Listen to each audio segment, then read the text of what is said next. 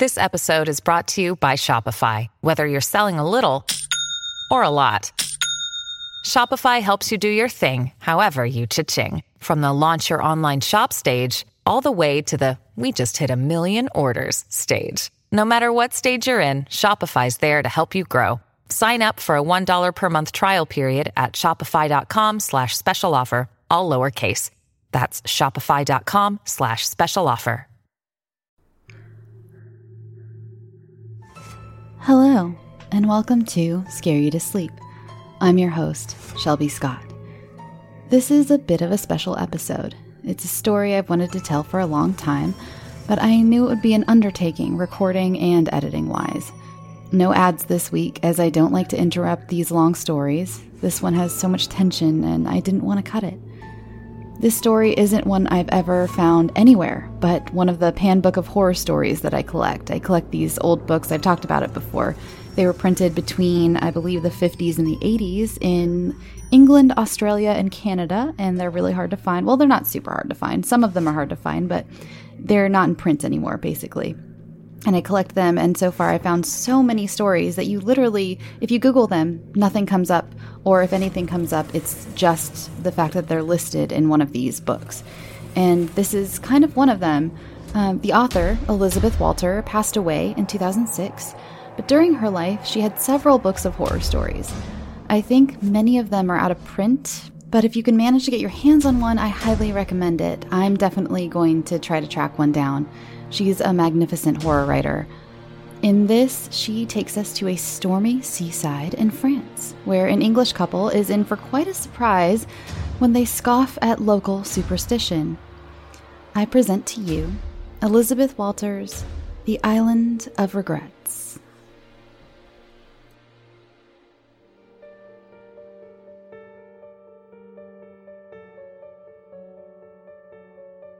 The Coq d'Or, a modest hostelry with an excellent cuisine some 25 kilometers east of Quimper, is not crowded in the last week of September. It is too near the end of the year.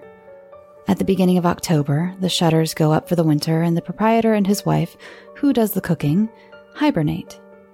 The previous week is thus a preparation for this withdrawal.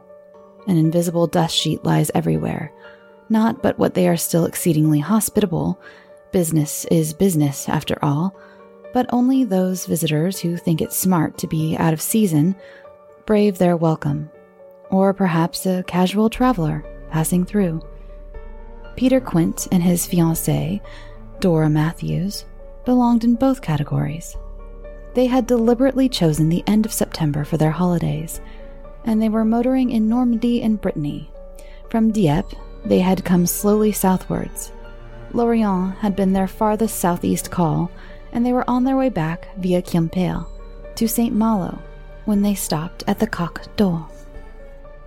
It had been Peter's idea to holiday in late September and to choose the Atlantic coast of France. Dora, who was still too recently engaged to feel it wise to assert independence, had contentedly acquiesced. It was the first holiday since their engagement had been announced to their surprised small world. They were spending it in getting better acquainted. Such was their relationship. Their worlds, though surprised, were enthusiastically in favor of their marriage. Dora, said Peter's friends, is just the girl for him. Sound, sensible, intelligent, yet not bad-looking. The perfect counterweight to Peter's intellect and nerves. And Peter, said Dora's world, that is to say, Dora's mother, Dora has found a man who needs her love. She can devote herself to him without reservation. It's already obvious how much he owes to her. Dora's devotion, which had begun before the engagement, and there were some who said that Dora had proposed, was not so much a dreamy-eyed hero worship as a determination to influence and mold. She recognized, how could she fail to, the superiority of her fiancé's brain. But a position in the Ministry of Agriculture and Fisheries did not seem to her to accord with Peter's worth. Had his opinion been asked, Peter would no doubt have agreed with her. But Dora, beginning as she meant to go on, did not canvass his views on either this or any other matter. It would never have occurred to either of them that she might be wrong. Since coming down from Oxford with a first in classics, Peter had pursued a decidedly deviating course. A brief acquaintance with the schoolboy recipients of his learning had convinced him, and the staff, that teaching was not for him. An even briefer foray into the management trainee jungle had resulted in an equally rapid retreat. In desperation, he sat the civil service examination and had ended behind a desk in the Ministry of Agriculture and Fisheries. This employment, though not arduous, was uncongenial, neither ag nor fish, being much concerned with higher things. During the previous winter, Peter had suffered a mild nervous breakdown. This was politely credited to overwork. It was while recovering from it that he had first met Dora Matthews, staying with her widowed mother in the same seaside private hotel. The boarders, no one but the management could have thought of them as residents, were all more or less under Dora's spell. She was young, and they, poor dears, were aging. She was nimbler on her feet than they. This naturally made it difficult to avoid her ministrations. Only the spryest and fiercest got away. The pale young man who appeared among them on Maundy Thursday evening was at once a scapegoat and an answer to prayer. One and all, the boarders conspired to throw the young people together. Never was matchmaking more cooperatively carried out. Not surprisingly, Peter saw a good deal of Dora. 3 weeks after he returned to London, their engagement was announced. Dora was all for hurrying the wedding, but Peter proved unexpectedly firm. Some instinct of self-preservation warned him that he would be surrendering body and soul. About the body he was not so troubled, being sexually repressed and confused, but the soul was an entirely different matter. He wanted for a while longer to be able to call it his own. It was with the intention of deflating Dora that he had proposed this holiday abroad, alleging that they did not yet know each other as a prospective married couple should. At the back of his mind, he half hoped that Dora would raise objections which would enable him to break the engagement off. But, as a less naive man might have expected, she was only too ready to agree. Peter owned a 1961 Ford Zephyr, and both he and Dora could drive. A motoring holiday seemed to offer the ideal of leisurely progress and enforced proximity. Thus, they drove one evening from Lorient to Quimper and put up at the Coq d'Or. The weather, which had been bad throughout the holiday, had excelled itself, and the rain was streaming down. The equinoctial gales had set in punctually that autumn. Too often the landscape was obscured by trailing clouds and ropes of rain. As for the seascape, it boiled and thundered and spurted, and the spray and sea mist hung above it like steam. In the bar, while the proprietor's wife was cooking their dinner, Peter inquired about the sights of Carillac. He was not surprised to learn that they were virtually standard, a savage and magnificent coastline, and a chapel dedicated to some local Breton saint. The proprietor seemed to feel that no apology was needed. It was not for these that people came to Carillac, but he was a good-hearted host and set out to entertain the lady, whose French was so much better than the man's. Peter, struggling to follow a language with which he was not perfectly familiar, was astonished to hear Dora ask, "What is that island off the coast that you can see from the hill above the village?" "That, madame, is the Île de Réglet." The Île de Réglet. Did you hear that, Peter? The place is called the Island of Regrets. What are you talking about? What island? I never saw one. You were driving, dear. You had your eyes on the road. And the weather, monsieur, would have prevented you from seeing it. It is astonishing that it was visible to madame. I saw it only for a moment, Dora informed him. There was a lull in the squall, the mist lifted, and It was there. It looked so near I wanted to put my hand out and touch it, like a child's toy left floating by the beach. The distance is deceptive, the proprietor said darkly, and the tide rip has been the death of many a boat. At certain times, it is as though the waters of the channel were being funneled through one very rocky slit. The kind of place one would regret trying to get to, Peter murmured. No wonder it's called the Island of Regrets. No, monsieur, that is not the reason for the title. The island is a magic place. You understand? You mean there are superstitions about it, Dora corrected. The proprietor frowned. As you prefer, madame. We Bretons say that it is a magic island. It grants the first wish you make when you set foot there. But glance it in such a way that you will wish it had not been granted. This is why it is called the Island of Regrets. How quaint, Dora said. I do love peasant superstitions. Does anyone live on it? A boat calls once a week, the proprietor said with some ambiguity. Weather permitting, that is. The weather doesn't permit much at present, does it? Peter said glumly, looking at the lashing rain. Carriage, monsieur. With us there is no telling. Yesterday, today, and tomorrow are different days. The weather of one day bears no relation to that of another. Tomorrow may be a beautiful day. If it is, Dora said, I vote we go to the island. Impossible, madame. It would be dangerous to go alone, and none of our local boatmen will take you. They say the island is an unlucky place. Why? You've only got to make sure your first wish is something innocuous. No. This superstition, as you call it, is more complex than that. They say that the island dwellers, the unseen dwellers, do not wish to have their privacy disturbed. Any violation of their territory is punished.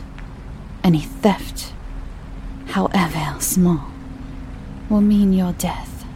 3 years ago, a boy landed there and ate some blackberries. He died, madame, here in Kerouac. He died that very night. You can go and see his gravestone in the churchyard. Dora smiled. I'll believe you without that. But don't you think there's a rational explanation? He probably ate poisonous berries by mistake. That is what the doctor said, madame. But not a soul in Kerouac believes it. Poisonous berries do not look like black berries. A local lad would not make such a mistake. It is more likely that the island dwellers were angry at his stealing and punished him according to their law. Who are these island dwellers? Peter asked curiously. The proprietor spread his hands and shook his head. In Brittany, monsieur, we have many legends. We are an old race, and I think our forebears are never truly dead. For myself, I prefer not to inquire too closely into the nature of the island dwellers, and I prefer to keep my distance from the Ile de Regret. If you are wise, monsieur and madame, you will also. And now, my wife is calling. Dinner is served. The proprietor proved a good prophet. The next day was a perfect autumn day. Peter, descending in the morning, found Dora studying a large map in the hall. We shall be able to go to the island, she informed him. There's an excellent landing place, just here. Her finger indicated a point on the northeast tip of the island, where Peter judged the channel to be not more than half a mile wide. Is it safe? He asked uneasily, recalling the proprietor's words about a narrow, rocky slit. Perfectly, Dora assured him. The tide is on the turn now. By the time we've had breakfast, the danger will be over. It's only when the water builds up to a certain level that the funneling effect is produced. As you see, I've been making some inquiries. There's nothing to worry about. I don't want to go, Peter said firmly. Nonsense, darling, said Dora, who did. If you don't believe me, go and talk to the boatmen. It isn't the tide rip that puts them off. It was not the tide rip that put Peter off, either. Dora suspected this. Of course, she went on, if you're superstitious. Her tone implied that superstition was beneath contempt. I just don't see any point in going there, Peter muttered. It looks enchanting, Dora contradicted. If we miss this chance, it will certainly be the Island of Regrets. Peter said no more, and they set off after breakfast. He half hoped it might be impossible to hire a boat, but this hope was balanced by the fear that Dora would already have arranged this. He was beginning to know his fiancée pretty well. Overnight, the world had been washed free of impurity. All colors had a clean and shining look. The sky was limpid blue and cloudless, a paler reflection of the color of the sea. Autumnal tints set off a lingering summer greenness. Around the cliffs, the breakers crumbled into foam. The island did indeed look to be within touching distance, a plaything that had been idly cast away. The houses of the village, narrow and flat-fronted, led down to the jetty and the shore, where the mass of tumbled boulders and rock formations bore witness to the fury of past storms. Trails of ribbonweed glistened in the sunlight, twined with the great branches of bladderwrack. On the Hard, several boats were drawn up for inspection, and a net was being repaired. The short cut to the harbor lies through the churchyard, where, on the sheltered north and east sides of the gray stone building, the dead of Carolac sleep.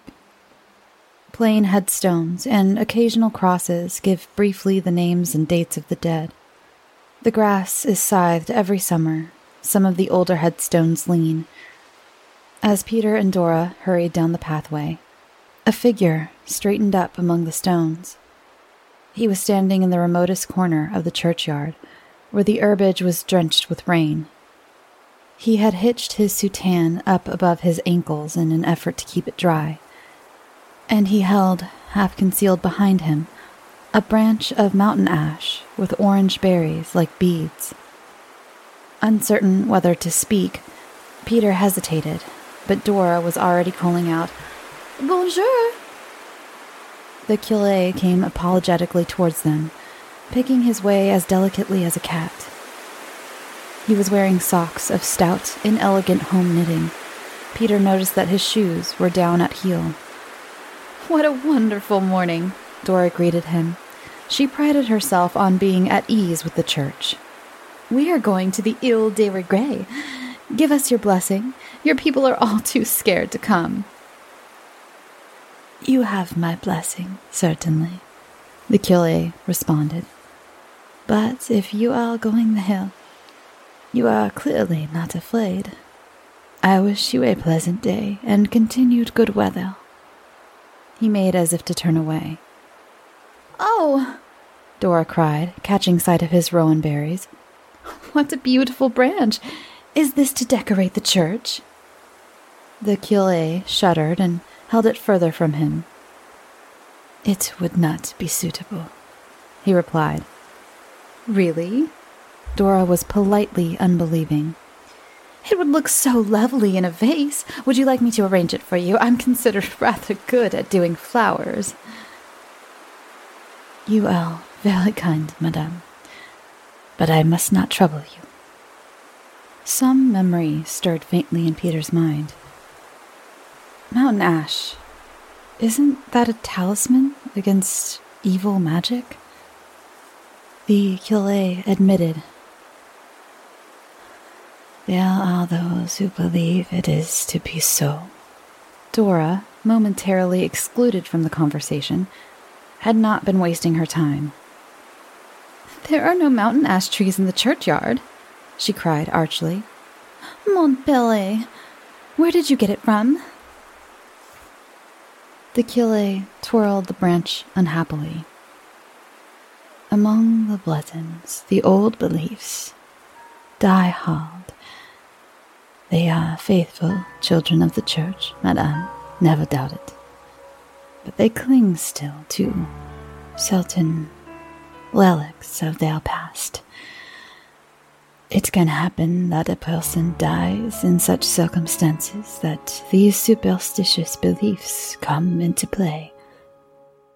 In such cases, a talisman may be placed on his tombstone so that his evil spirit shall not walk."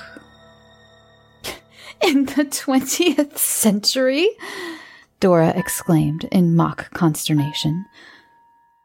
"We are less advanced than you suppose, madame." "I never heard of anything so absolutely archaic. Do they really believe that evil spirits walk?" "Whose grave was it for?" Peter asked with growing foreboding. "A young man, monsieur.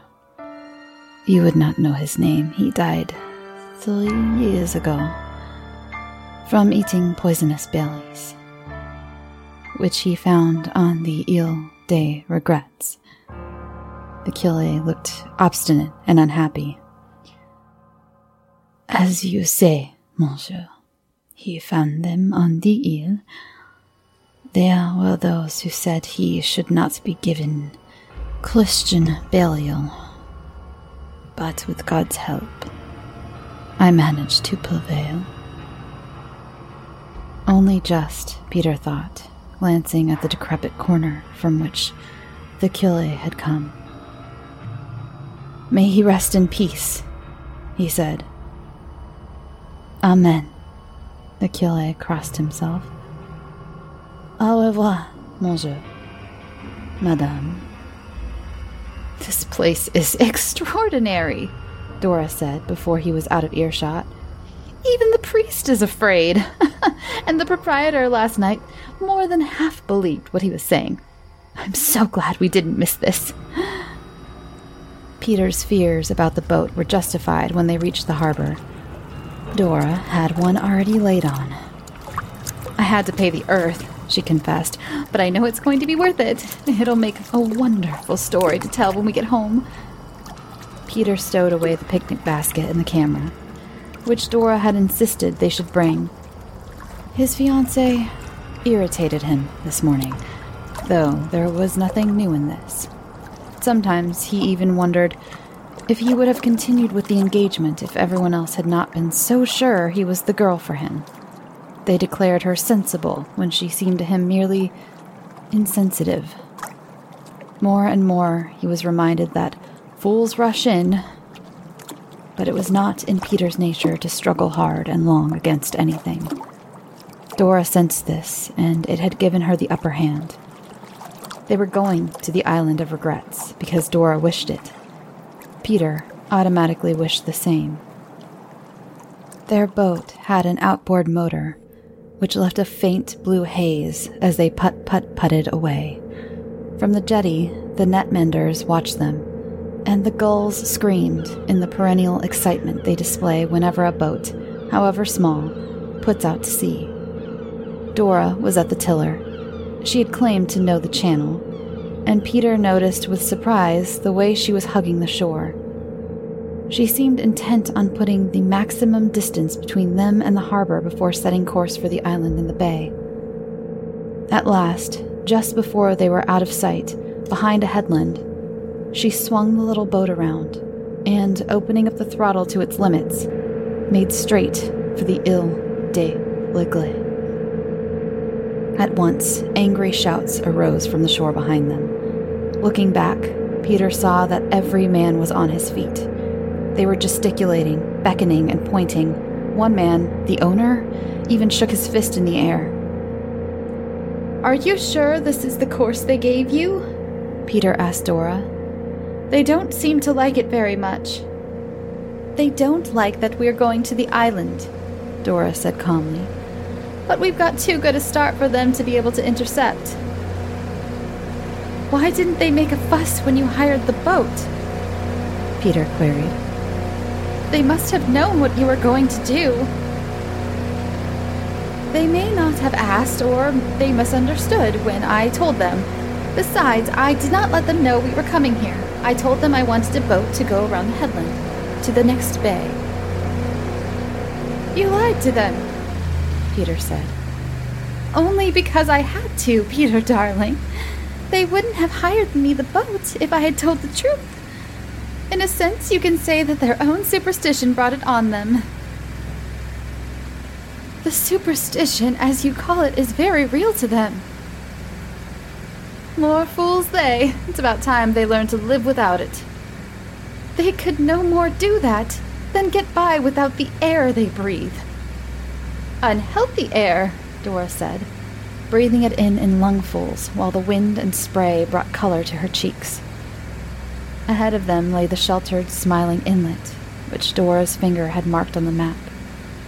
A wooden jetty, its planking decayed and rotten, was the only intimation that the Île de l'Aigle had life.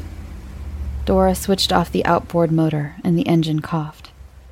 It was time to wade through the shallows. Reluctantly, Peter stood up. Don't make such a mountain out of it, darling, Dora said sweetly. You'll have to carry me across the threshold next. Oh, God, Peter thought, swinging a leg over the side of the boat, which rocked alarmingly. I wish I didn't have to marry this girl. And immediately, his foot touched bottom. He had made his first wish. The wish which would be granted by the Île de l'Aigle. By the time he had waded ashore, carrying Dora, Peter's momentary foreboding had gone. In no circumstances could he imagine that he would regret the engagements being broken. He might even break it himself. Only, she was the ideal wife for him. Everyone said so. Surely so many people could not be wrong. There would be such explanations and recriminations. Any doubt he felt would be dismissed as prenuptial nerves. On the other hand, if the engagement could be broken by Dora, or some force outside his control, he could accept it as the working of fate or fortune and, after a decent interval, rejoice. The Island of Regrets might be renamed the Isle of Gratitude. He set Dora down on it with a jar. What a darling place, she exclaimed over loudly. I do wish I could believe in magic like you. I hope that isn't your first wish, Peter said sourly. Dora favored him with her most indulgent smile. Darling Peter, you really believe in it, don't you? Now stand still. I'm going to take your photograph. You look so sweet standing there on the edge of the water. She was adjusting the camera as she spoke. Dora was an excellent photographer. She had an instinctive eye for composition and pose. Peter, normally slight and insignificant, looked a colossus against the empty space of sky and sea. Not that this gave him any satisfaction, as he stood there, twisting his face into a smile. He would have given anything to turn and leave the island, but Dora was already summoning him to come on. In a sense, he did not blame her for advancing, for the island looked inviting and serene. From the sandy bay, with its high water mark of shells and pebbles, a track led inland, following the course of a stream. On each side of the bay, the cliffs rose sheer and craggy, the ledges occupied by rock pigeons, gulls, and terns. At the top of the slope, where the beach and the scrub grass intermingled, someone had built a clumsy cache for the stores which were brought once a week by the boat from the mainland. It was a further sign that not all the dwellers on the island were unseen. The path and the stream kept pace along the grass-grown valley. The slope of the land was getting steeper all the way. Looking back, Peter was surprised to see how great was the distance they had covered. The island had the power, it seemed, of suspending time. Then he glanced at his watch and at the sun approaching its zenith. The sense of timelessness was apparent rather than real. They had been walking a good half hour, and he had not noticed, so engrossed was he by the unfolding scene. Despite the lateness of the season, there were wildflowers in profusion everywhere. From low-growing thickets of gorse and bramble, the yellowhammers were demanding bread and no cheese. The blackberries, Peter noticed, were ripe and luscious. They looked more like clusters of jewels than fruit. It was easy to understand that a local boy might fill his stomach and his pockets. Happily, Dora did not like blackberries. He doubted even if she had noticed their existence. She was so intent on taking photographs. At the top of the slope, the grass gave way to woodland, deciduous trees in shades of autumn gold. On a Breton island, trees are hardly to be expected. Peter said as much to Dora, who did not reply. The explanation was perfectly simple, as Peter was very soon able to see, for the center of the island was a depression, like a deep saucer, protected on all sides from the almost ceaseless wind. The path was too grandiose a word to describe it, began once more to descend. In the bottom of the saucer, a house hugged a cloak of conifers so tightly around it that only a chimney showed. Perhaps the house would be ruined and desolate, given over to martins and bats. Overhead, the pine trees merged, making the path darker. Underfoot, the pine needles carpeted the ground. "Aren't you glad we came?" Dora called out to him. This time it was Peter's turn not to reply. In not quite mock anger, Dora pelted him with fir cones, one of which hit him in the eye. Peter cried out in mingled pain and protest. Dora was instantly at his side. "Did the nasty little fir cone hit him, and did his horrid Dora throw it then? Never mind, Dora will kiss it better." This she proceeded to do. Peter remained unresponsive. She flung away from him in a pet. "I can't think what's the matter with you this morning. Are you sulking because you didn't want to come? Really, Peter, you behave no better than a baby. For heaven's sake, be a sport and come along." She marched off briskly, leaving Peter to follow, which he did, albeit with resentment in his heart. Neither of them noticed that one of the little fir cones had lodged itself in the outside pocket of her bag. The path through the pines led even more steeply downwards. They had left the sunlight behind. The pine needles underfoot muffled their footsteps. There was something sinister about the absence of sun and sound. Small flies darted about under the pine trees. A clump of scarlet-white spotted toadstools made Dora exclaim, "Look, Peter, there's your magic. Fairy houses." "Deadly poisonous," Peter remarked. The more he penetrated the wood, the more he wanted to get out of it. But Dora boldly led him further in. No wisp of smoke came from the chimney showing above the treetops. The path itself had a little frequented air. "Do you suppose anyone lives in the house?" Dora asked him. "No," Peter said, not wanting to believe. Almost before they knew it, the house was upon them. A sudden twist in the path, and there it stood. Gray stone, 4 square, its windows protected by closed shutters. It had a desolate and unresponsive look. Yet the front door swung open on its hinges. The ubiquitous pine needles had drifted into the hall. They had also blocked the guttering and the drain pipes. After the autumn rains, damp patches showed on the wall. All around, the trees formed an elliptical clearing, the longer part of which lay directly behind the house. A rusty doorbell, its chain bracketed to the wall to discourage visitors, reverberated when Dora pulled it with unexpected sonority through the house. "Suppose someone answers," Peter said with apprehension. "Nonsense, darling. The place is absolutely dead." It certainly seemed so. No hesitant footsteps or creaking shutter. No voice sharply demanding who's there. Nevertheless, remembering the cachet for foodstuffs and the boat once weekly call, Peter's uneasiness mounted. No one had described the island as uninhabited, though they had seen no sign of life between the house and the shore. Dora, untroubled by these considerations, pushed idly at the swinging front door. It opened inwards with a sudden shrill whine from the hinges, spilling a draft of pine needles to the floor. "Why, the place is furnished," Dora said, startled for the first time out of her phlegmatic calm. "What a shame to let it go to rack and ruin." She was cha-cha-chaing and inspecting as she spoke.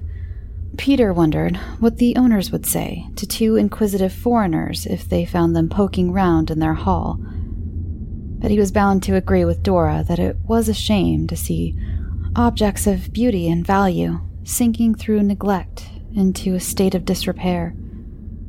Dora pushed open the door to the drawing room. It revealed the same melancholy scene.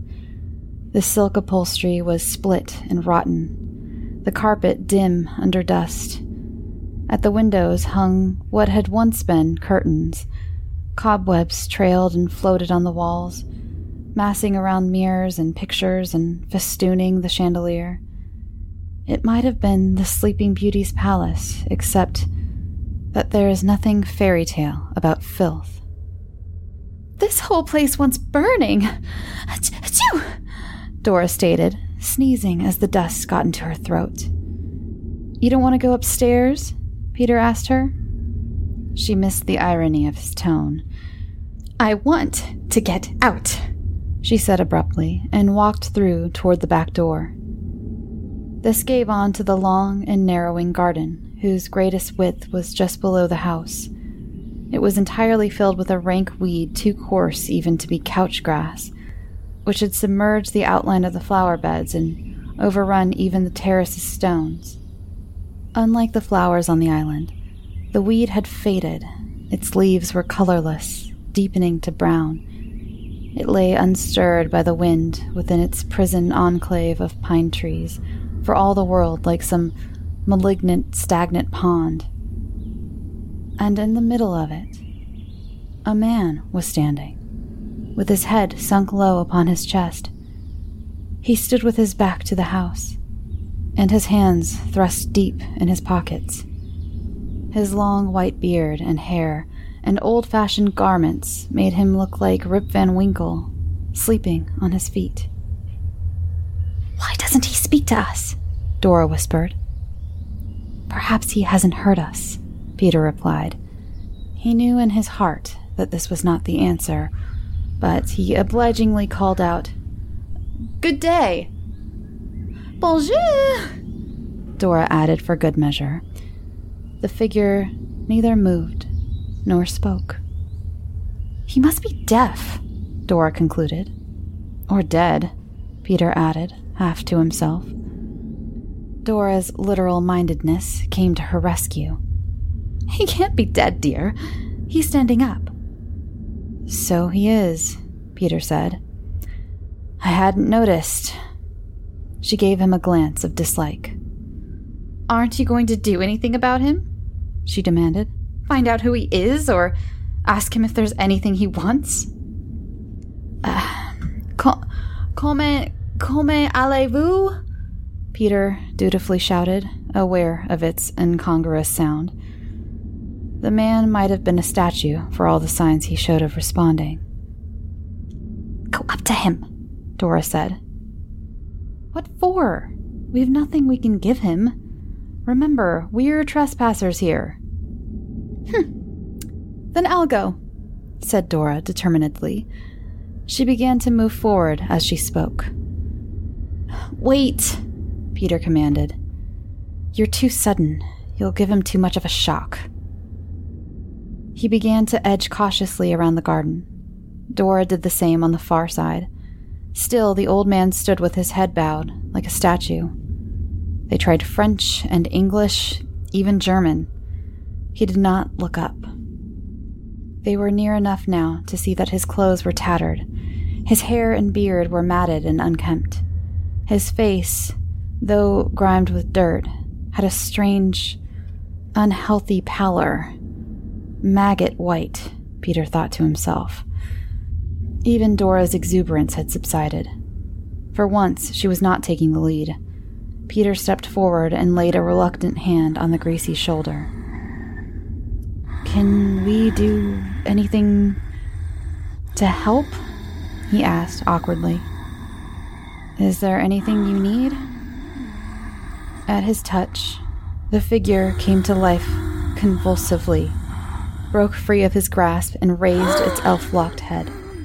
The eyes scarlet-rimmed, the lower lids drooping like a bloodhound's, lit up as they contemplated him.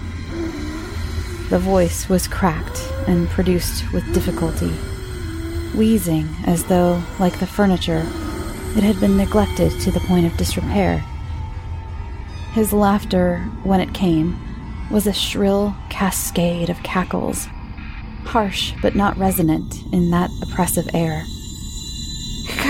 Come at last, he has. The new tenant, he cried between his peals of hideous mirth. I can feel it in my bones that you were coming.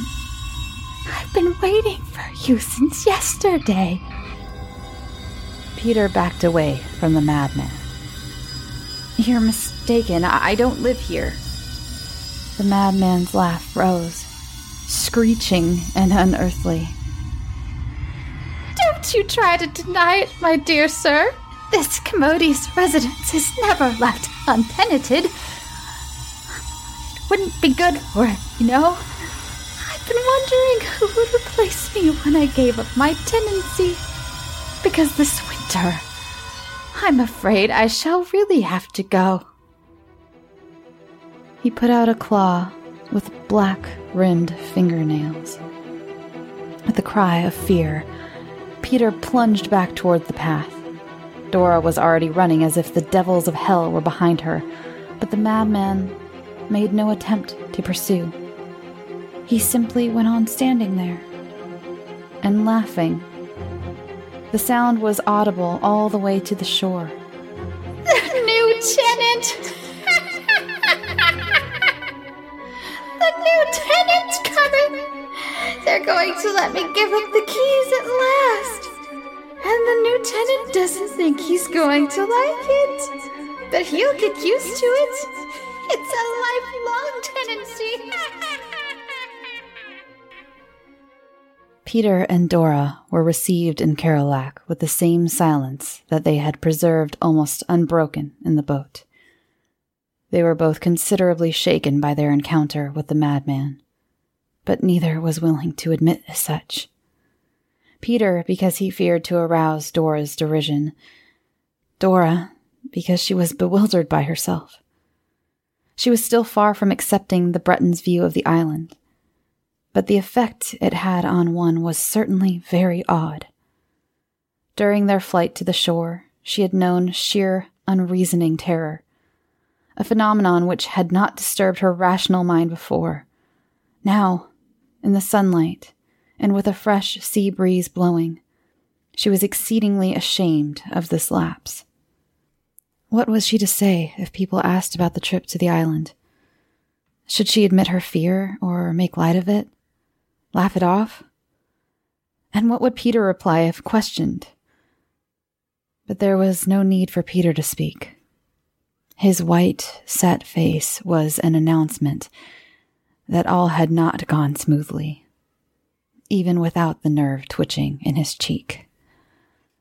As it happened, Dora need not have worried. No one was anxious to ask. The men on the quayside withdrew when they saw them coming, and contented themselves with a long, unfriendly stare. They made no pretense of continuing with their occupations of mending nets or applying a lick of paint. They simply stood there, in their uniform seamen's jerseys, dark trousers and sea boots, and looked on with a hostile yet pitying air. Even the owner of the boat did not come forward. When Dora approached him, he promptly turned his back. Not even Dora was proof against such a demonstration. "How stupid they are," she observed as she turned away. Her remark was audible, but they remained impassive. "You've annoyed them," Peter said. He longed to disassociate himself entirely from Dora's actions, but this was the most he could do. "I like that. What have I done that you haven't?" Peter forbore to explain. "They're like savages," Dora continued, unabated. "It's as if we had broken a taboo."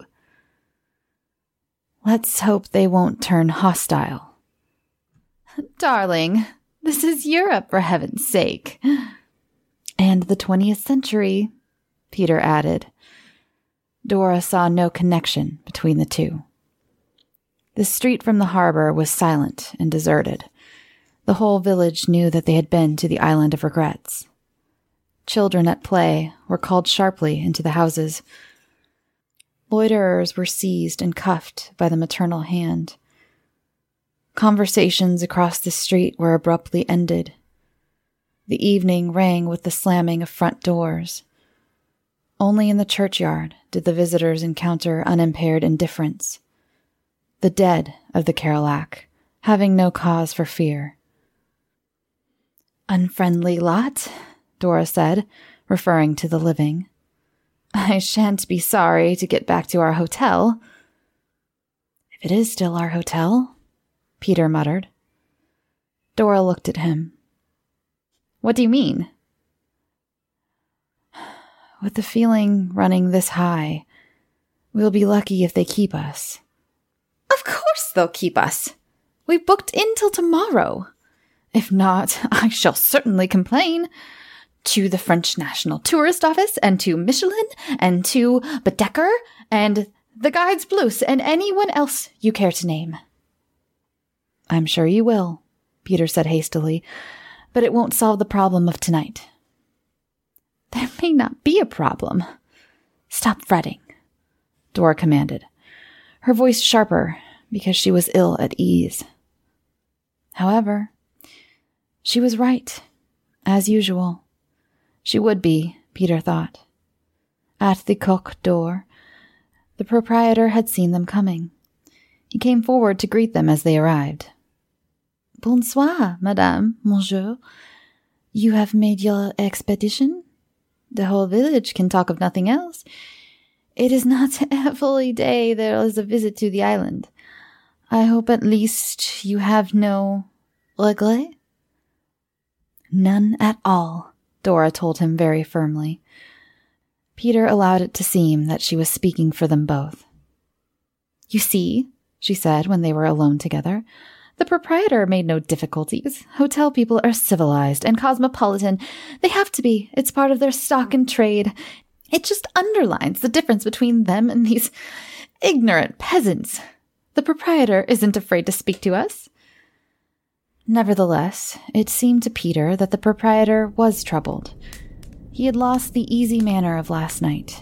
He was politer than ever, even deferential, but there was a certain reserve in what he said. He kept his distance as though there was a physical barrier between them. At the bar, he did not join them for a drink. Instead, he stayed firmly behind the counter. It was as if he had walled himself in.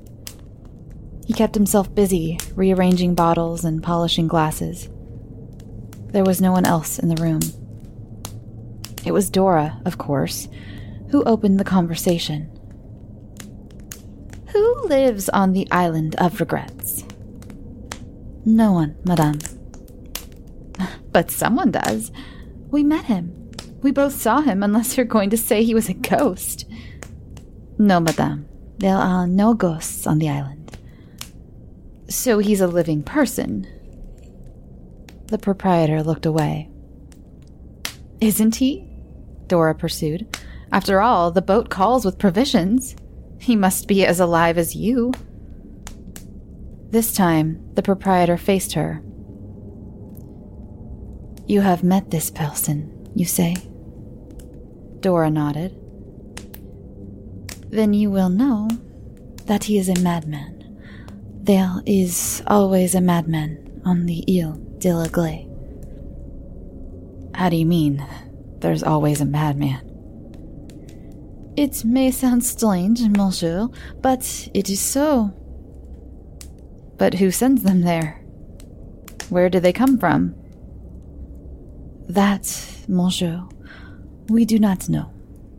It's fantastic, Dora burst out.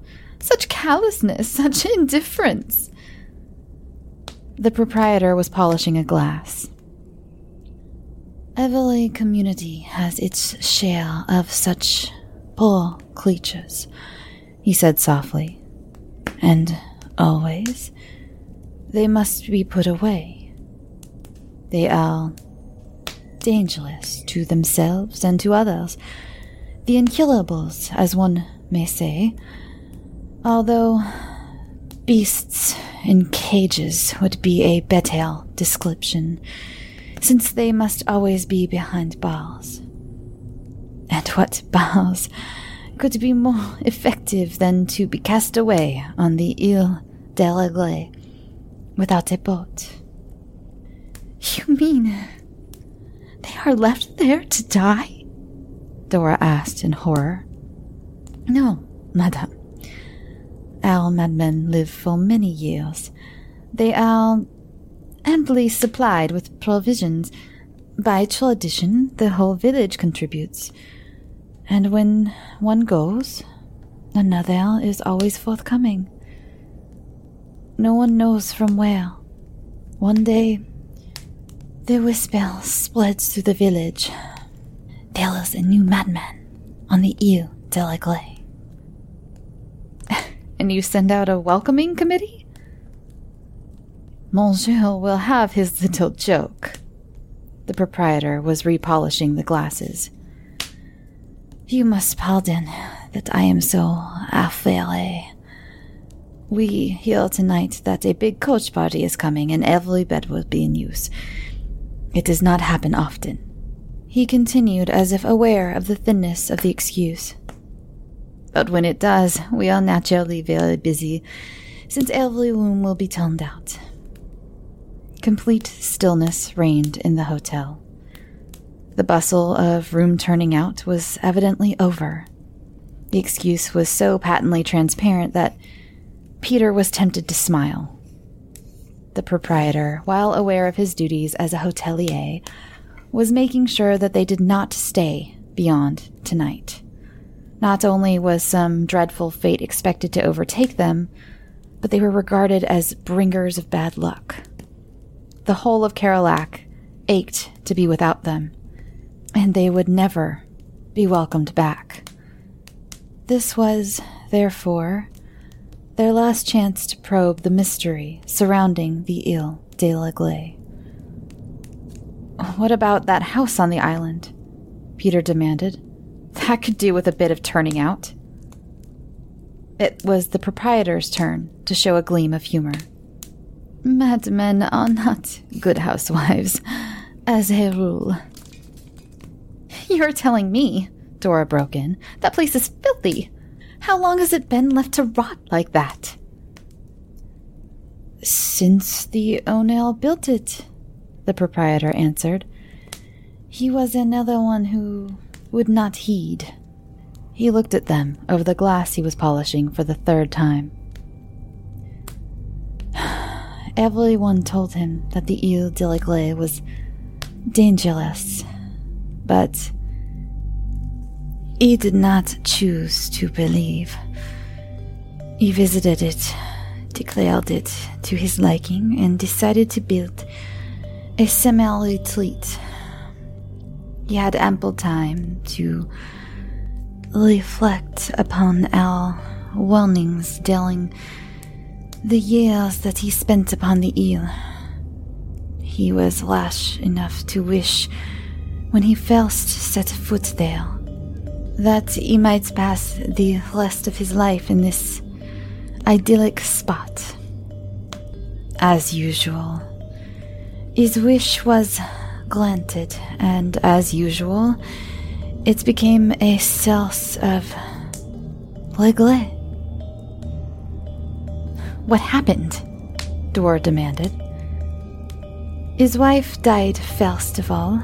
She was being rowed across from the mainland by a boatman who had lived here all his life. Inexplicably, he misjudged the crossing. They were caught in the tide rip and drowned. As if this were not sufficient sorrow, his daughter was taken from him the same year. One wing of the house was not yet completed. The child was playing there when a wall collapsed. Instead of leaving the scene of his bereavement, our island dweller shut himself up in the house. He grew melancholy, neglected his financial enterprises. He made business trips to Paris less and less. He was a director of many companies, prosperous but not solid, except in build.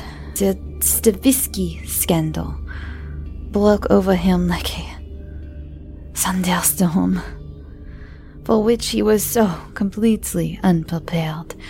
In a week, his shares, like those of so many others, tumbled. His frantic speculations on the bourse all failed. He returned to the island broken in mind and body. Within a week, it was apparent that he was mad. His servants, in terror, sought refuge on the mainland. He was left alone on his island. For 15 years, he lived there.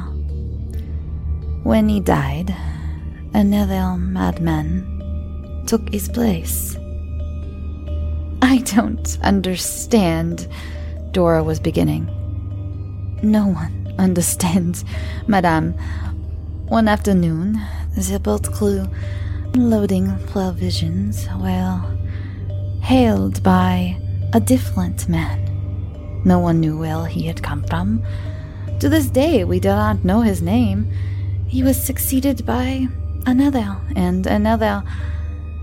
The one you saw must be at least the sixth. Nor do we know how they get to the island in the first place, since no boatman has ever taken one across. But you have shown us, Madame, that it is possible to hire or steal conveyance, and our madmen, who do not lack cunning, could easily have done as much. But how do they know when to go there? How does one swallow know when to journey south? There are things, monsieur, that science does not answer. And now, my wife calls that your soul is cooked.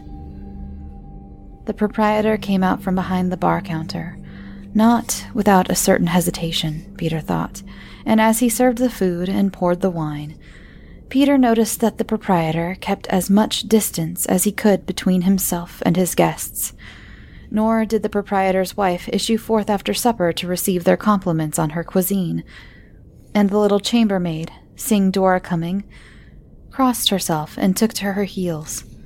It was as though the whole village feared that disaster was going to strike them, some sudden death in agony in the night, like the boy who had so rashly eaten blackberries on the island, and now lay in the churchyard with a twig of mountain ash on his grave.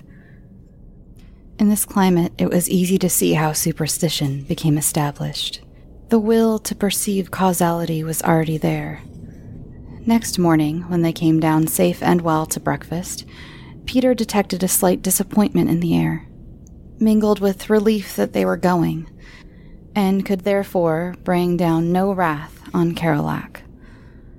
Not a soul was to be seen, and yet all eyes were upon them as the proprietor himself saw them off in the direction of Brest and St. Malo.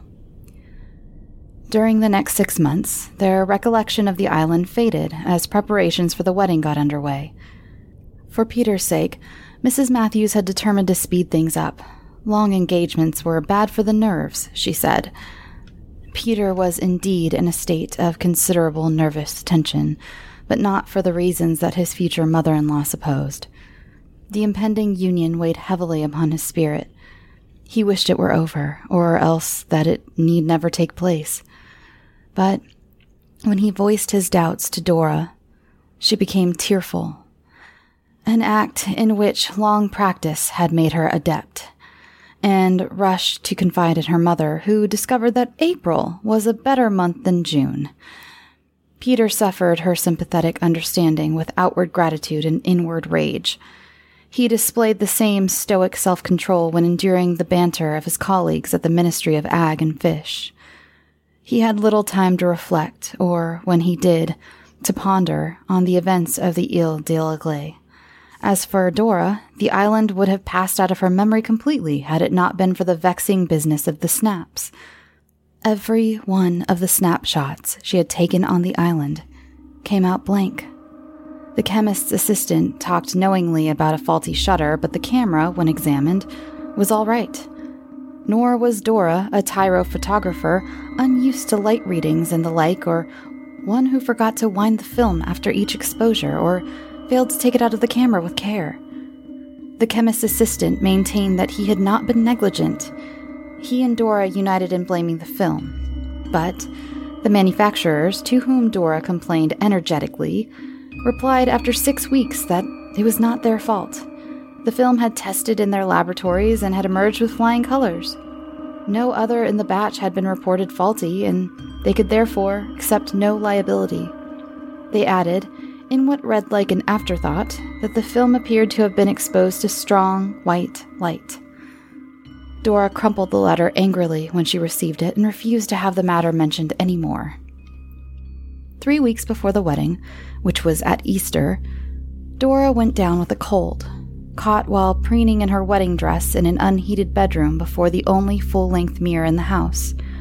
The cold made her feel heavy and miserable. Her temperature began to rise. Despite a couple of days in bed and endless aspirins, the indisposition failed to respond. The doctor, when he came, rushed off his feet by a measles epidemic, was not unduly alarmed by Dora's case.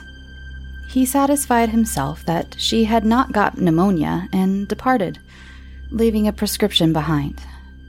Peter fetched the prescription from the chemist, the same chemist who had developed the photographs, and was served by the same assistant, a small, black-bearded young man.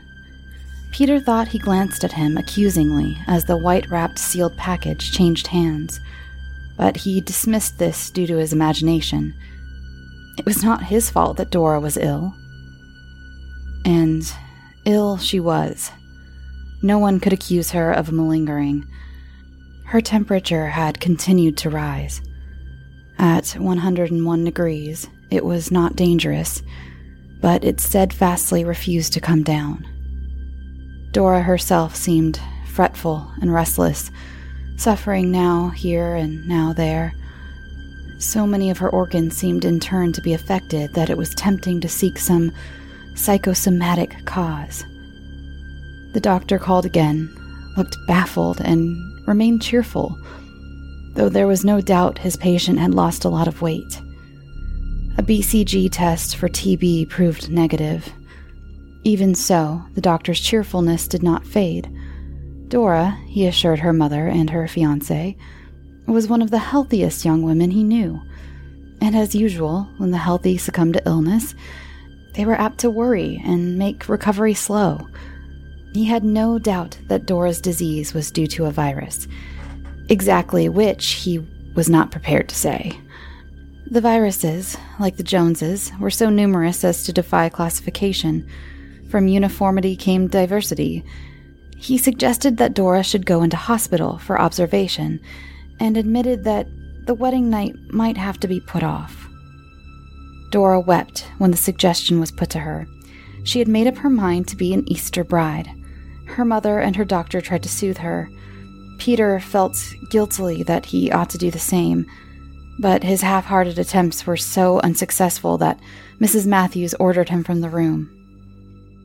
On the landing, he paced up and down uncertainly, a prey to the conflict of his thoughts. Dora did not improve in hospital. Instead, she grew steadily worse. Wasted, feverish, and hollow-cheeked, she was scarcely recognizable. The wedding was indefinitely postponed. It was while Peter was visiting her that she dropped her bombshell. She put her burning hand in his and said, "Darling, I'm not getting better. I'm not going to. It's because we went to that wretched Ile de Regret." "Nonsense, Dora," Peter said sharply. "What are you talking about?" "I don't know." Her eyes filled with tears, of weakness this time. "It's just the way I feel about it all." "Sick fancies," Peter said with attempted heartiness. "You'll be as right as rain very soon." "But they don't even know what's the matter with me. A virus, disease, can mean anything." "Or nothing," Peter tried to reassure her.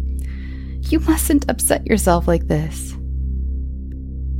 "No," Dora agreed with unaccustomed meekness. "Only I keep thinking about that wish." "What wish?" Peter demanded. "The wish I made on the island. That I might believe in magic, like you." Peter also had expressed a wish on the island, though he preferred not to think about it now. "I don't see any connection between your wish and your illness," he objected. "But there is." Dora lowered her head in confusion. "I believe in magic now." The icy fingers on Peter's spine made him shiver. Without conviction, he said, "You're being a bit extreme. Like all converts, this could be coincidence." "No."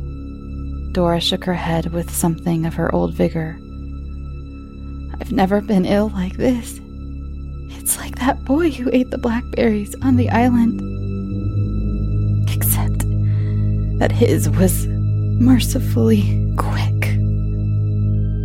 "And you're not dying," Peter said, with what cheerfulness he could muster. "And you didn't have anything to eat, or did you?" he asked, alarmed by Dora's silence. "No, Peter. I ate nothing." And then it all came out in a torrent of self-justification.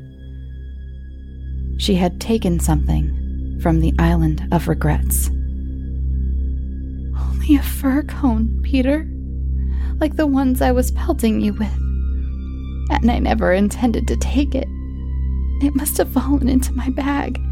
I didn't find it until 2 nights later in the hotel at St. Malo, and then I said nothing to you."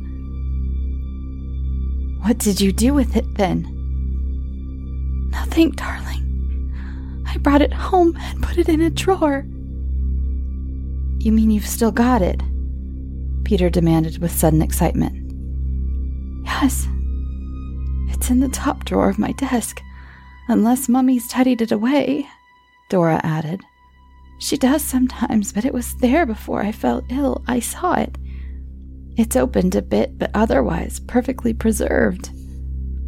Peter stood up. "In that case, we must return it." "Do you think that will do any good?" "It won't do any harm, and your doctors are not being successful. Restoring the fir cone is your only chance." There's no postal service to the island, and no one from Keralak will go. If you like, I'll take it, Peter offered. Dora made objections, but allowed them to be overruled. She gave him instructions where to find the fir cone, and Peter went at once to her house. Mrs. Matthews looked startled and not too pleased to see him, but she held the door open nonetheless. "What is it? Is Dora worse?" she demanded as soon as Peter stepped into the hall. Peter shook his head and explained his mission. Dora wanted something from her desk. "Why didn't she ask me to bring it?" her mother protested. "She only thought of it just now. It must be very urgent if it couldn't wait until tomorrow." "It is urgent," Peter assured her. "It's a matter of life and death." She followed him reluctantly to Dora's bedroom, where the desk was kept unlocked. It was a walnut Queen Anne-style model with small drawers that pulled out sideways. But there was no fir cone in any of them. Peter began to poke about among the papers stuffed into pigeonholes above the writing flap. Mrs. Matthews watched him in silence, like a professional burglar assessing an amateur's attempts. "If I knew what you were looking for," she suggested.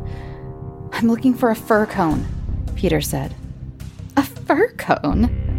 Mrs. Matthews' voice was remarkably like her daughter's. "You're not going to tell me that Dora sent you here to pick up that?" "It has sentimental associations," Peter said lamely. "Fir cone, indeed. I can tell you won't find that." "You mean you know where it is?" Peter asked hopefully. "I put it in the dustbin last week." "What?" Peter spun around, leaving the desk drawers gaping. "What in heaven's name possessed you to do that?" "I take it I may act as I wish in my own home," Mrs. Matthews reproved him. "Dora is my daughter, after all." "That doesn't give you the right to dispose of her belongings. Couldn't you have waited till she was dead?" "Peter!" "I'm sorry. I didn't mean it. Forgive me." "My poor boy. You're thoroughly overwrought." Such demented distress was so flattering to Dora that Mrs. Matthews was prepared to be generous in return. But Peter ignored her generosity. "Which day does your dustman call?" "Tuesday morning," Mrs. Matthews answered. "Then there's just a chance that the fir cone is still there." He was already on his way to the kitchen when Dora's mother succeeded in catching his arm. "Peter, listen. I know you hate to disappoint her, but there's no point in turning my dustbin upside down. The fir cone won't be of any use once you find it. It was moldy, rotten to the core." With a cry, Peter broke away from her. "Are you certain?" "Of course I am. That's why I threw it away. You don't really think I dispose of Dora's things for no reason?" "But she told me the fir cone was all right." "I expect she hadn't looked at it lately." The sweat was standing out on Peter's brow. "I've got to find it," he cried. "Oh, God, I have got to have it." He made a dive toward the kitchen door.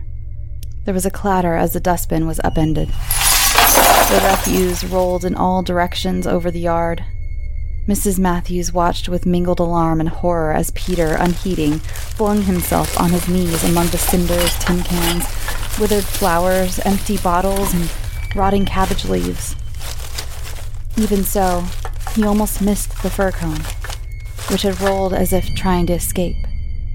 Then he spied it and rose, stained but triumphant. Dora's mother looked at him pityingly. "You see? It's exactly as I told you, not worth keeping.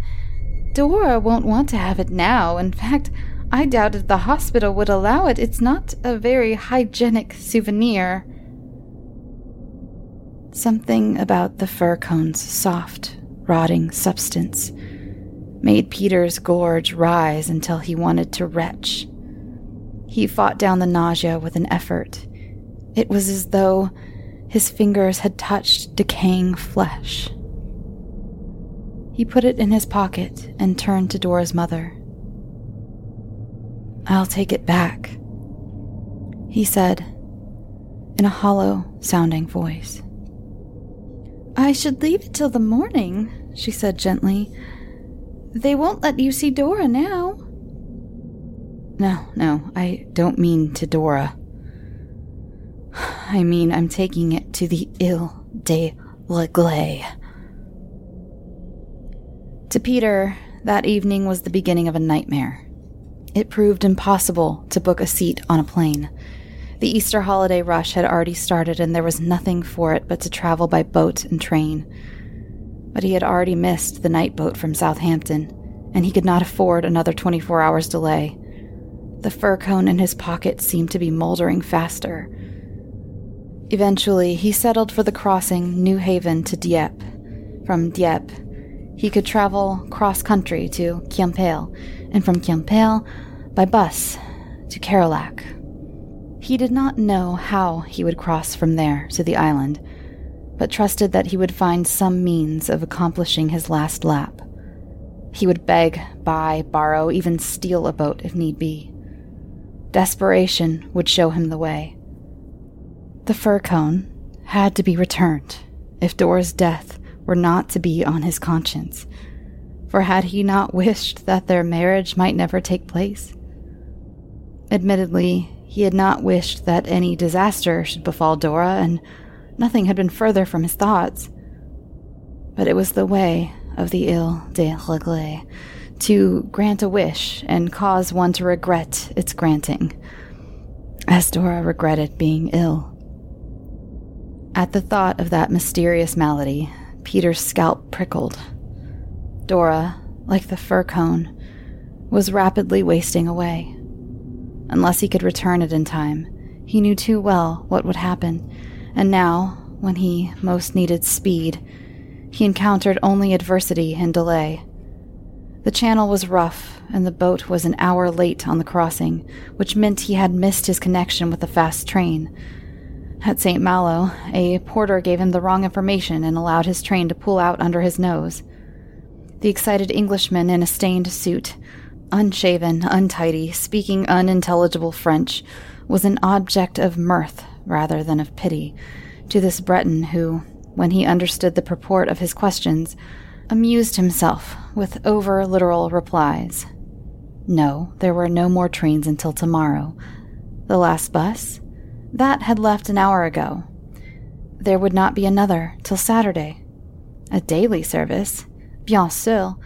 There was a daily service, but it did not run on the Friday before Easter, of course. Yes, Monsieur could hire a car if he preferred. And no, the garage was not open this afternoon. And who had said anything about there being no means of getting to Quimper? Monsieur had been asking about getting there direct. But if he took to La Rocaille and there changed to another bus, he could be in Quimper by 4:30 tonight. Only the bus for La Rocaille was on the point of departure. One would telephone and ask it to wait. It was when he was on the bus and had got his breath back that Peter first saw the face, small and malignant. It leered at him from a peasant woman's market basket, and seemed to require some leer or gesture in return. Its expression was one of malicious satisfaction, as though it were pleased that the journey was late and slow. Yet, when Peter moved his head in an effort to escape its triumph, and looked again at the basket, it was no longer there. Therefore, it played hide-and-seek with him among the passengers. It peered at him from over the shoulder of the man in front. It grimaced at him from the crook of a woman's arm hung with parcels. Where two children put their heads together and whispered, it made an evil and, to all but Peter, invisible third. It vanished each time he moved abruptly on the narrow seat, to the discomfort of his neighbor, who glared at him with such intense ferocity that Peter felt impelled to explain. y a quelque chose dans le panier de cette dame-là? He murmured. Et vous avez quelque chose dans le col. Between dread of seeing the face and mortification, Peter did not know which way to look. No one else seemed to have perceived this grotesque, non-fare paying passenger. Peter began to wonder if he was imagining things. He had slept very little on the crossing, and then the face put out its tongue at him. Quick as lightning, Peter returned the compliment, only to meet the horrified, then angry gaze of the woman opposite. She gave a small, involuntary scream. Peter's neighbor cautioned him to mind his manners. Any trouble, and they would put him off the bus. Him and his remarks about something in her market basket. Just let him try anything with Madame Blanche. That was all. In vain, Peter protested that his gesture was not intended for the lady. The whole bus looked at him with pity and scorn. Mais voyons, his self-appointed Gowler neighbor expostulated. There is only one Madame Blanche who sits there. Therefore you intended to insult her. Whom else could you have intended to insult? And the other passengers joined with the face in looking at him accusingly, all the way to La Locaille. The second bus was waiting in the town square. It appeared incredibly old. The windows did not fit, and they bumped and rattled as the bus threaded its way over the city's cobblestones. The woman with the market basket was no longer with them. But as he turned to look at the landscape, Peter saw with a shudder of fear that the face still was. Only now it had been joined by other faces. There was a whole row of them above the electric lights. They grinned and gibbered, put out their tongues and made long noses, leered and winked at him in an obscene, revolting way. He passed a hand across his eyes and found it wet with perspiration. The sweat was standing out in beads upon his brow. "Stop the bus! Let me off!" he commanded. Someone behind him asked if he felt all right. "Yes! No! I want to get off!" Peter repeated. Impossible. The bus was late already, he was told. There was no time to wait for someone to puke by the roadside. From somewhere, his fellow passengers produced a stout brown paper bag. "But I don't feel sick!" Peter protested emphatically. "You wanted to stop the bus. Only so I could get out and walk a little.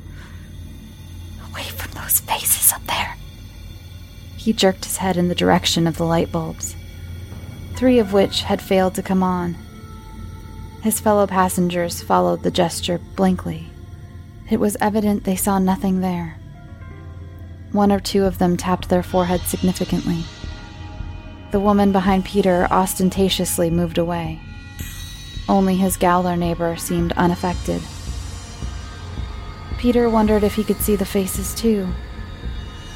He concentrated on staring out of the window at the countryside, still desolate after a late cold spring, while the row of faces looked down with their air of malicious triumph, whose cause he was to discover soon enough. A few miles from Quimper, the bus stopped with a particularly bone-shaking rattle, and the driver-conductor got down. He walked, bandy-legged but purposeful, toward the radiator, unscrewed the cap, and let off a head of steam. "Encore une fois," Peter heard the other passengers whispering all around him. It was evidently not a rare event. The driver leaned negligently against the bonnet while clouds of steam rose into the evening air. From somewhere he produced a can of water. He also produced a cigarette. The passengers inside were likewise furnished. Everyone seemed prepared for a wait. And through the window, Peter could catch a glimpse of the sea in the distance, sullen and heaving, and the tide was coming in. In another hour, the tide would make the channel between Carillac and the island impassable, and after that, Darkness would descend and he would be subject to another night's delay. In vain, Peter tapped his feet and fidgeted with impatience, drumming his fingers on the rattling window pane. Through it, he could see the line of white which broke against a headland and watch its progress, whipped by the wind along the shore. If he looked inwards, he could see the mocking faces, whose mockery was reserved for him alone. One of them in particular had descended from the ceiling and hovered a little way to the left of him in the air. The tongue ran over the lips in anticipation as they pursed themselves ready to spit. With a cry, Peter struck out at the monstrosity, an ill-aimed buffet which caught the Gowler neighbor's lighted cigarette, knocking the glowing stub among the other passengers in an avalanche of swearing and stamping it out. "Can't you save your tricks until you're back among the inmates?" the angry victim exclaimed. "I could report you to the gendarmes for this one. You a pyromaniac or what?" "I beg your pardon," Peter murmured in English. "English? We know that the English are mad, but sacre, why can't you go mad on your side of the channel? Don't you know that's what the English Channel's for?" Peter's answer, if he made one, was lost in the revving of the engine. The bus, recuperated, moved off with a spine-jarring jerk. Through the window, he could see the line of white around the headland had devoured a good deal more of the shore. At Kerolac, he was one of the first passengers to alight. The bus had stopped outside the Coq d'Or, which, as yet, had not opened for the summer, presented a shuttered, cloistered front to the main street. Pausing only to note this inhospitable welcome, Peter sought the shortcut to the harbor through the churchyard. Here, there was no lack of hospitality. An open grave, boarded over, yawned near the path. The faces, whom Peter had temporarily forgotten, peered at him round the corner of the church. In his pocket, where his hand stole now and then for reassurance, the fir cone seemed deliquescent to his touch. As he came out of the churchyard into the harbor, he became aware for the first time of the baying of the sea. It kept up a continuous whirring of the weed-covered rocks and the seawall, like hounds who have cornered a beast and are holding him at bay. The few boats that were drawn up on the Hard were beached in safely. The fishing fleet had not left the port today. The only sign of life was a dinghy chugging its way across the harbor, piloted by an oil-skinned and sequestered man. Peter leaned against the harbor wall and feigned interest in the water, watching the man out of the corner of his eye. There was no other boat he could use to reach the island, and his chances of hiring it seemed small. No boatman would venture outside the harbor, let alone entrust the boat to someone else, for within the next half hour, the tide rip would block the channel to the island. It was already dangerous to attempt to cross. The man in oilskins seemed unaware of Peter's presence. He made fast the dinghy to a ring in the harbor wall and scaled the iron ladder from the water, leaving his boat bobbing below. He had stripped off his heavy oilskins for ease of movement, and he wore the usual seaman's jersey underneath. A local fisherman, Peter thought, perhaps one of those who had been hostile when he and Dora returned from visiting the Ile de l'Aigle. As the man approached Peter, he stared curiously. It was too early in the year for visitors. Peter, feeling that some remark was called for, could think only of inanities. "A bad day," he volunteered with a glance toward the fishing fleet in the harbor. "Not unusual this time of year." The fisherman was passing without so much as a second glance in his direction when Peter remarked, "Not much activity here today." "Ah, monsieur, you come at a time of sorrow. We mourn the death of one of our best-loved men. I knew him all my life. He was like a brother, and now he is drowned. God rest him. And to be buried in the morning. It is sad when a man must carry his best friend to the grave." The storm must have been a very bad one. He was not drowned in the storm. He was drowned here, in the Harebell, in calm water, by that boat of his on which there was a curse. We urged him to get rid of her. But he was stubborn. He laughed at us for believing in bad luck.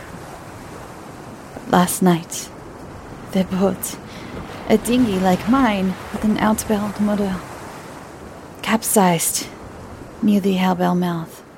The boat struck Eves on the head and he went under. He was dead by the time we got him out. In all my days, I have never known a dinghy capsize like that one. There was no reason for it, except that the thing was accursed. What do you mean?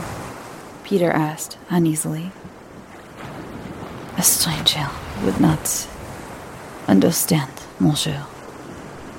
No, Peter insisted. Please, explain. I am interested. It has to do with the island in the bay. The Ile de la Glaive, as we call it. The place is unlucky. No one from Kelollak will go there. Eves, no more than the rest. But last summer, a young English couple of more than usual stupidity helped themselves to Eve's boat, which thus spent some hours on the island. The boat has been accursed ever since. And the couple? What happened to the English couple? Peter tried to keep the urgency out of his voice. I don't know, but I hope they have not gone unpunished. Since they have caused a death, they deserve to atone. No, Peter cried, and was astonished at his own vehemence. One of them has atoned enough. She lies sick of an illness that has defeated all her doctors. And unless I can reach the island tonight, she will die. It would be madness to try to reach the island, the fisherman warned him.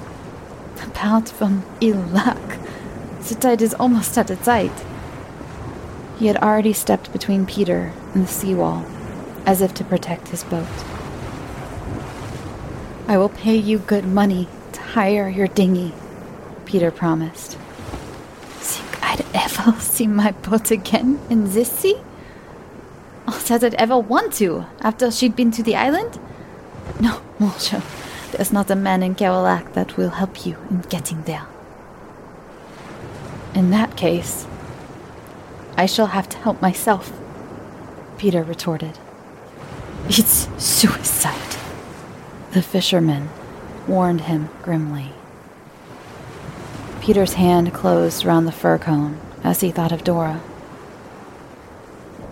It will be more like murder if I don't.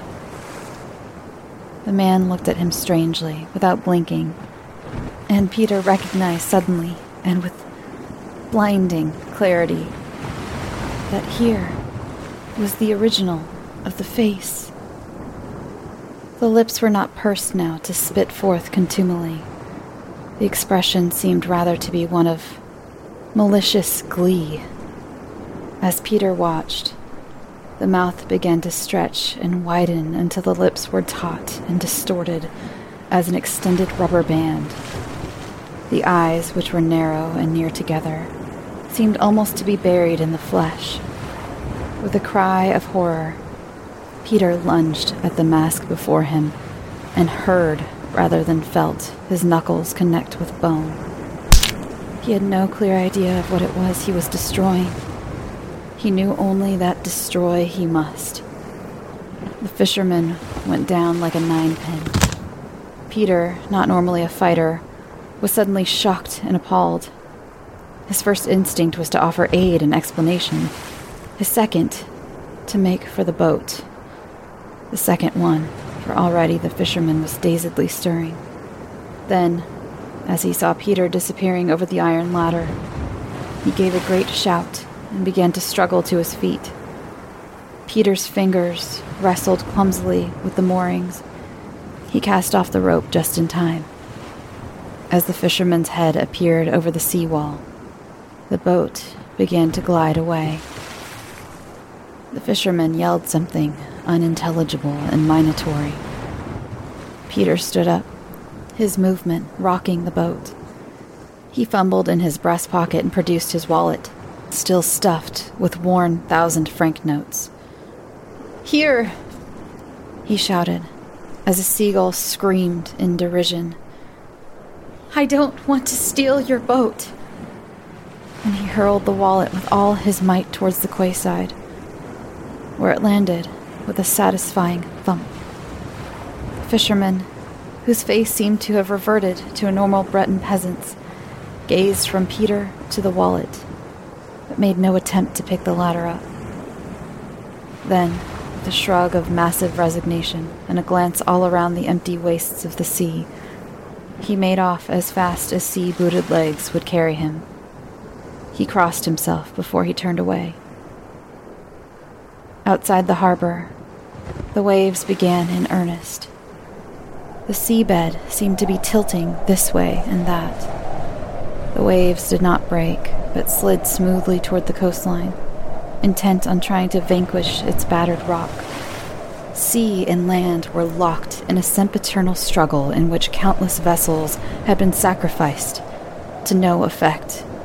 It seemed too much to hope that a dinghy might survive it, but to Peter's relief, it did, after he got used to the long glide of the surface of a shoreward-mounting swell, and the heart-stopping moment at its conclusion, when another wave reared up ahead. He began to realize that the dinghy, for a moment, could take it better perhaps than a bigger boat.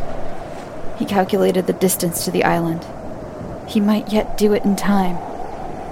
But the wind and water were against him. His progress was maddeningly slow. The tide, frothing in the channel, had made the water level dangerously high. Without warning, the sea began to boil all around him, the wind and waves contending with the tide. The water, compressed into swirling eddies, began to race with the speed of an express train. The dinghy, almost on the shoreward side of safety, was borne broadside, parallel to the isle. In vain, Peter struggled to turn her bows into the tide rip. She heeled over, righted herself, heeled further over, and overturned. Peter had a glimpse of her, carried keel upwards towards the jagged rocks at the island's harbor mouth. The sea propelled him in the same direction, and he struggled desperately to keep himself afloat. The wave, which flung him finally shorewards, was one of the largest yet to break. The impact knocked all the breath out of his body, but at least he fell on sand. The sand was smooth, sliding treacherously beneath his fingers, until he realized he was caught in the undertow. Panting, heaving, straining to regain some purchase, his scrabbling fingers encountered a furrowed slab of rock. His hands were so numb that he could scarcely distinguish rock and fingers. Seawater streaming down his face left him choking and half blind. And then another drenching wave broke over him, and again he had to fight the undertow.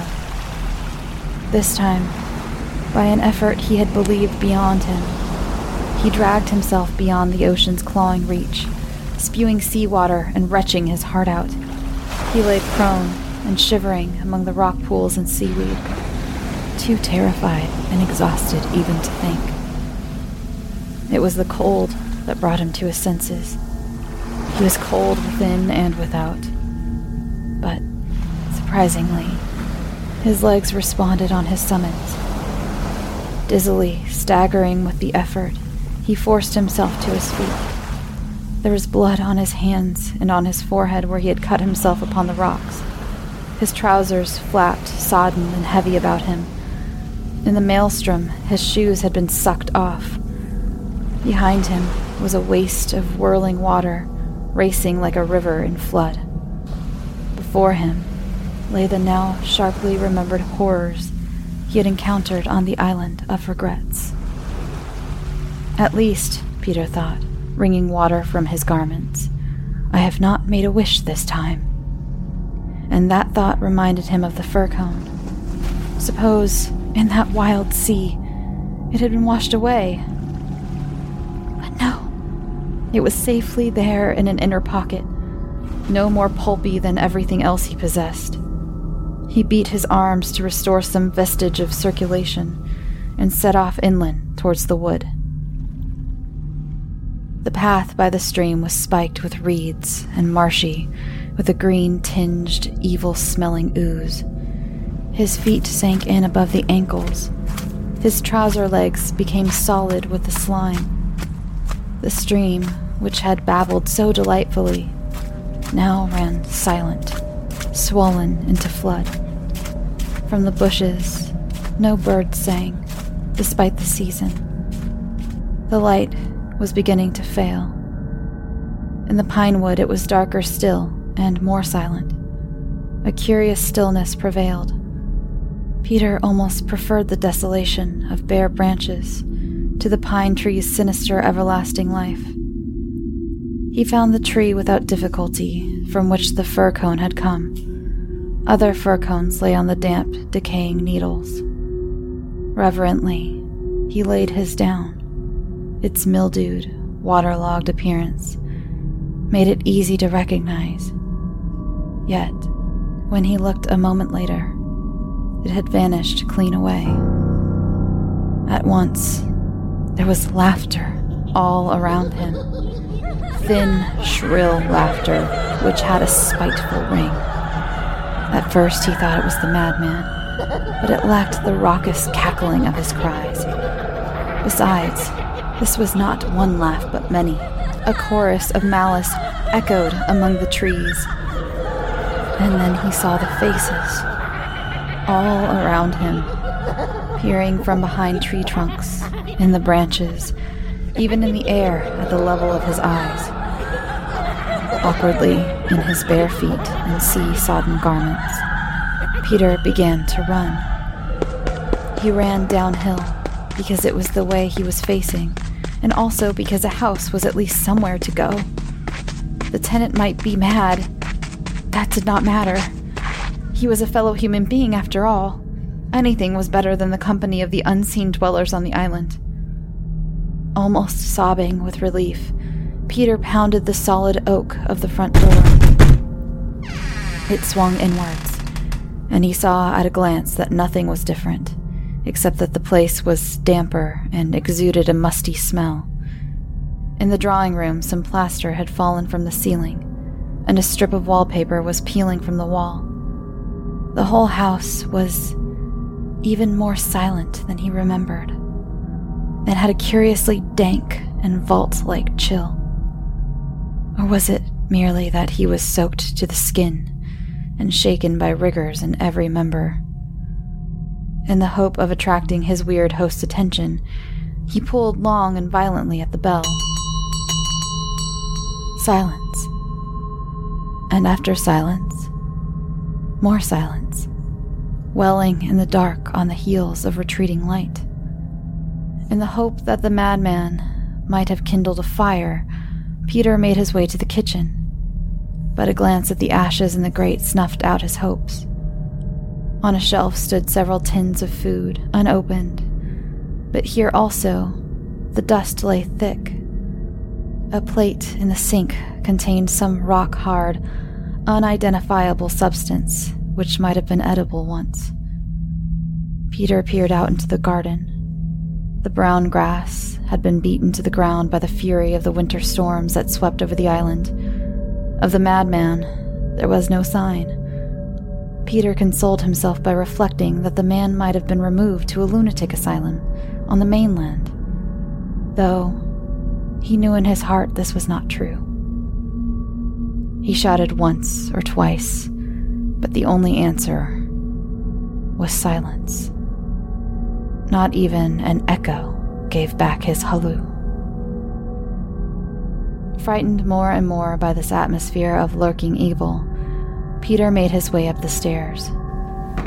They groaned as though deploring his passage, which left a trail of water everywhere. The first bedroom he came to was empty, bare even of furniture. 2 others, shrouded in cobwebs, opened off a corridor. At the far end was another doorway, masked by a moth-eaten portiere. It crumbled and tore in Peter's fingers as he pulled it to one side and went in, and came face to face with the madman, propped up in a foully disordered bed. It took several seconds for him to realize that the staring eyes were sightless, and that the madman, in fact, was dead. The shock stopped his breath for a moment. When he exhaled, it was with a hoarse, choking scream. He turned and blundered blindly down the corridor, away from the hideous sight. But at the turn of the stairs, a further shock awaited him. Confronting him was the madman's ghost. Wild-eyed, white hair disordered, the pallid face streaked with grime, the lips drawn back into a taut, tetanic rictus. The creature stood awaiting him. Peter threw up his hands in horror, and the madman raised his arms to draw him in. There was a magnetism about his red-rimmed eyeballs. Against his will, Peter found himself advancing towards the outstretched arms. His own hands were outstretched to defend himself against the horror, which left him powerless in every limb. Yet his legs continued to bear him forward, and the madman to hold out his arms. Peter knew that the creature's touch would be icy, but he was not prepared for quite such burning cold. Involuntarily, his hand withdrew from the contact, and the madman's arms fell to his sides. For an instant, the 2 men confronted each other. Then, Peter Quint began to laugh. His mirror image joined him in insane peals of grim amusement. The new tenant.